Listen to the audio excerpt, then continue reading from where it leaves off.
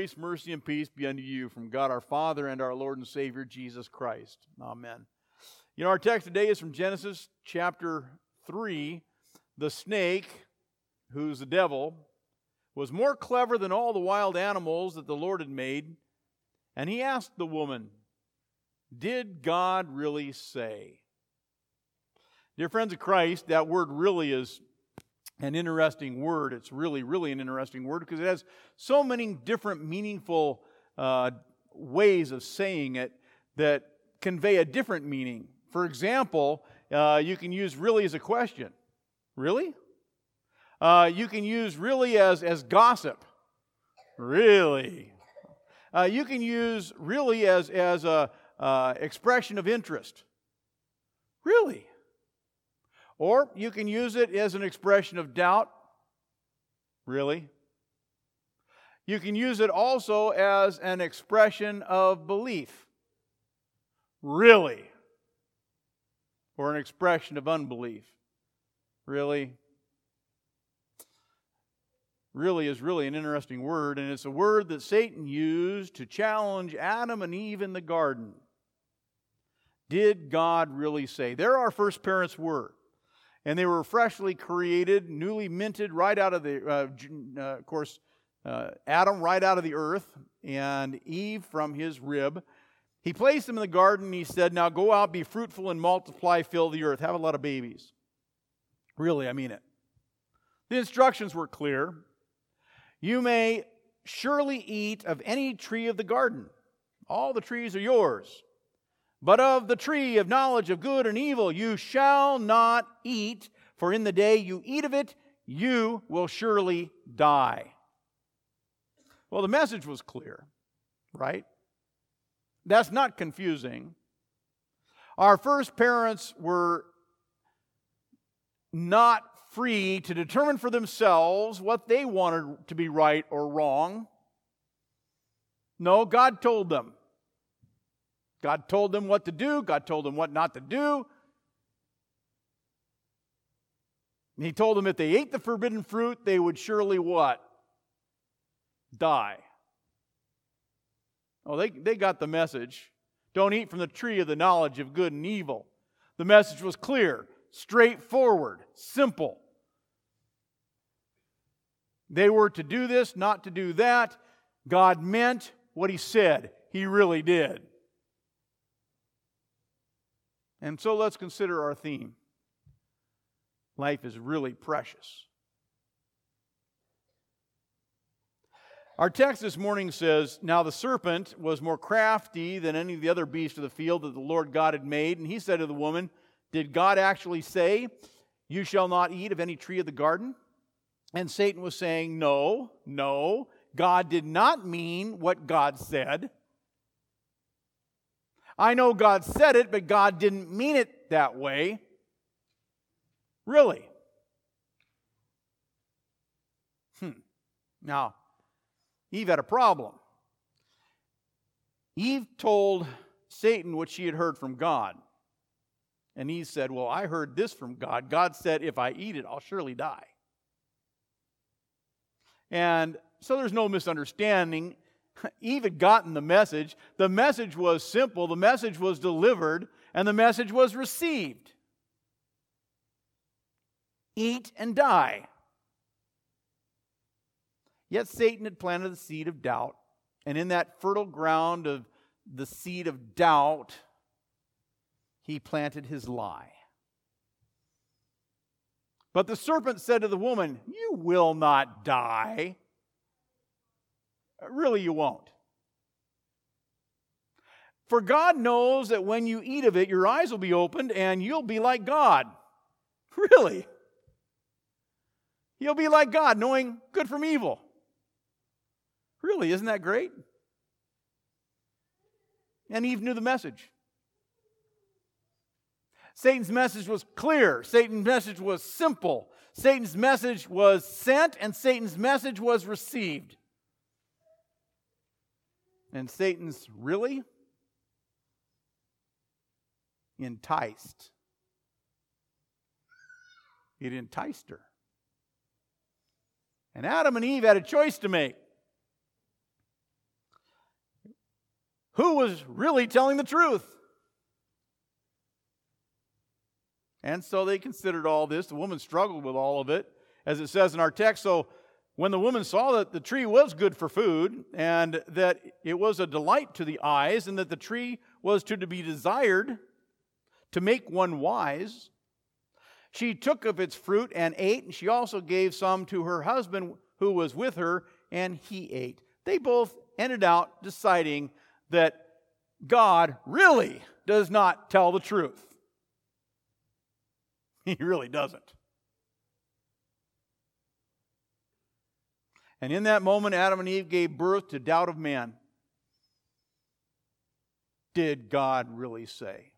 And it's a doubt that we've been expressing ever since. You know, a couple lives together. Did God really say? Really?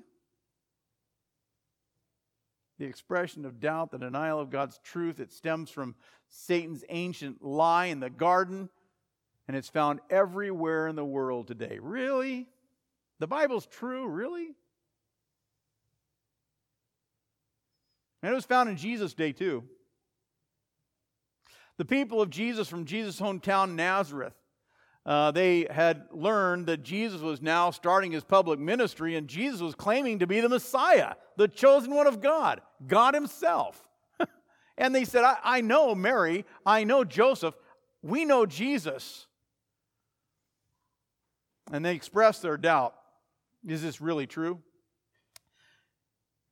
Is this not Jesus, the son of Joseph, whose father and mother we know? So how does Jesus now say to us, I've come down from heaven? They had a problem with this. Jesus saying, I came down from heaven. You guys were born by mothers and stuff, but I came down from heaven.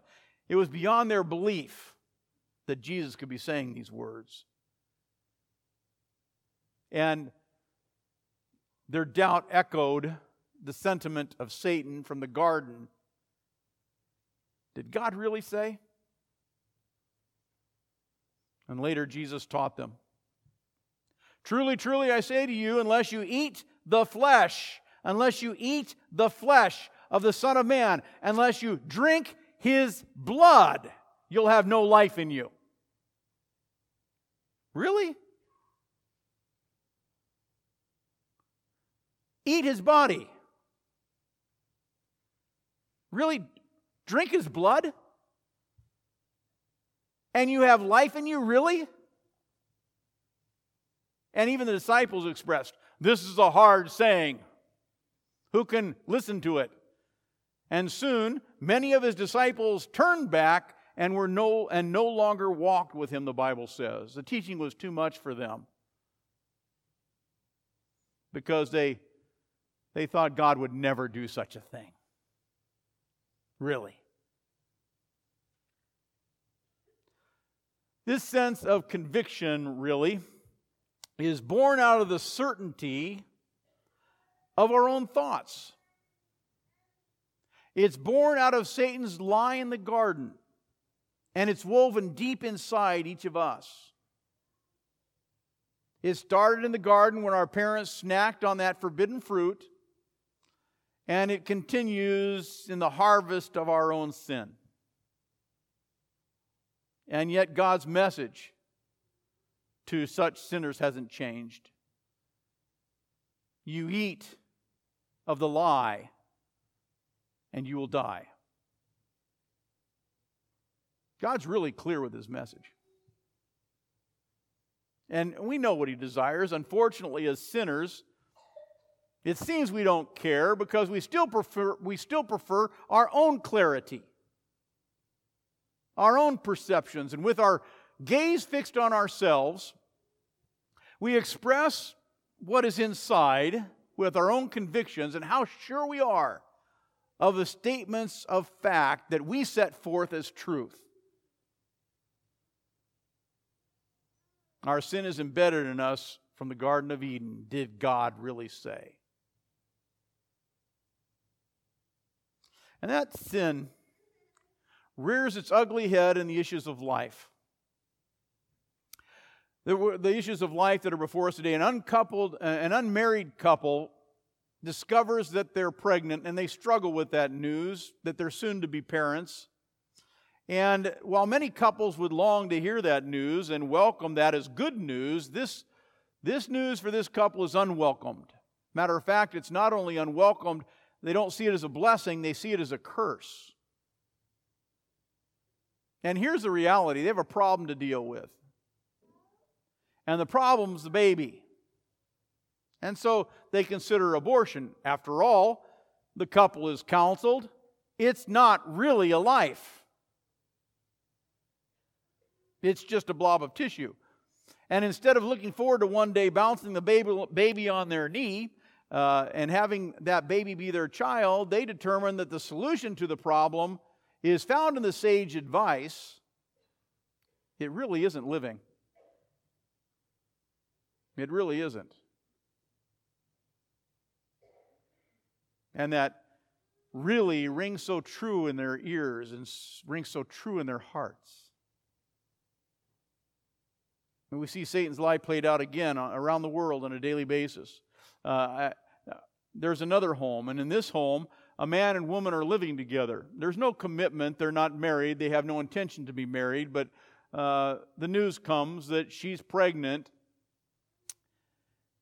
She does not want to tell the man she's living with because it won't be received well. She's scared of what he's going to say. She's scared of what he's going to do to her. And so she makes a choice, decides to play it safe, because she doesn't want to be exposed to an abusive man. And she reasons, I really don't want to deal with all that pain. And the whole thing is played out again when a husband tells her wife, the wife tells her husband that she's pregnant. And this time they're married, and the wife is certain that the husband is going to receive the news with a welcome heart, but the husband's reaction is just the opposite. We can't afford a child right now. And we can't afford a child at this stage of our lives. What were you thinking? And instead of thinking about how one day that baby would learn to walk and that baby would learn to talk and that they'd hold that baby instead of watching the baby crawl for the first time and take that first steps and catch a ball, scream with delight when daddy walks in the door, all the daddy can think of is financial concerns and financial burdens. We can't have this child. We really can't. Now, there are so many other scenarios. Think about the couple who learns that their unborn child is a special needs child. And they don't want a child like that. It wasn't part of their plan, wasn't part of their dream, and that's a lifelong burden. And they reason it really isn't fair. Other couples get normal babies. And seeing the pregnancy is a problem, they make a choice. And do they choose life? Satan's lie, did God really say, also comes to bear when we make decisions about the elderly. Should we let them die? Should we let them suffer? They really don't have a quality of life. And then people begin to rationalize, mom wants to die anyway. Mom's tired of living. Mom needs to die because we really can't afford to keep her alive. We can't afford the nursing home. It's going to eat up the whole estate. And the suggestion is made to withhold food and water. And all this started in the garden. Eat of the fruit and you will die. And Jesus witnessed it with his disciples. Did God really say? And we find it all around us. Satan's lie. Did God actually say? In fact, at times we might find ourselves voicing the same expression of doubt and asking the same question. Kind of reminds me of, the story of Mary and Elizabeth. Mary and Elizabeth were both pregnant. Mary pregnant with Jesus, and her cousin Elizabeth pregnant with John the Baptist. And so Mary, being pregnant with Jesus, goes to visit her cousin. And the text says in Luke, when Elizabeth heard the greeting of Mary, the baby in her womb leaped. Did you catch it? What did God really say? The baby in her womb leaped. The baby. Luke also records Jesus' birth, and this will be a sign for you. You'll find a baby wrapped in swaddling cloths and lying in a manger, and you say, well, that baby was already born. Yes, but the word for baby here is brephos in Greek. And brephos includes the baby that's in the womb or the baby that's out of the womb. The brephos is a baby. Did God really say? And the truth comes to us. Do we stand up? Do we stand up as Christians to proclaim what God deems as true? Do we become a voice for life? God needs our voice. He really does. God needs your voice. He really does. Why? Because His message of life is really true. Mary's baby was eventually born, and of course, he grew up, he learned to walk, and then he started his earthly ministry, revealed himself as the Messiah. 3 years later, he was crucified for our sins, but the people did not value his life. They devalued his life. And you know what happens when people devalue life? They die. And just like today, people don't value the life that's hidden in the womb, people didn't value the divine life that was hidden in the body of Christ. And they crucified Him. That's what happens when people devalue life. They think it's really okay to smother the life of another. 60 million. 60 million babies. And amidst all that, Jesus still dies for us. Isn't that remarkable? He still loves us. The sacrifice of sin is paid, and on the third day He rose from the grave, and now Jesus comes to wash us with His victory. Listen, this is a sin that's been played out. 1 out of 4 women have an abortion. You know, I'm speaking to somebody who struggled with all that. Men and women. And you carry a guilt, and you think, what was I thinking? Can God forgive me? And then you hear that Jesus comes and He dies for sinners. And He washes us with the living waters of baptism. And He gives you that gift. And you say, I don't deserve this gift. I can't be washed. And God says, you are. Your sins are washed away. And you carry that shame and you carry that concern and you share the grief of your lost child. You think about that lost child all the time.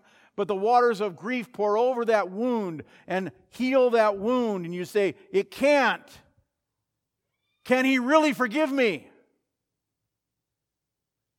Can He really wash away that stain? But it is as the Apostle Peter said when he spoke to Jesus, you have the words of eternal life. And these words of eternal life come to you. And they're delivered to you. The words of eternal life are yours. Really? They really are. It's God's truth declared to you and really is a message for all people. Amen. And now may the peace of God that passes all understanding keep your hearts and your minds in Christ Jesus and life everlasting. Amen.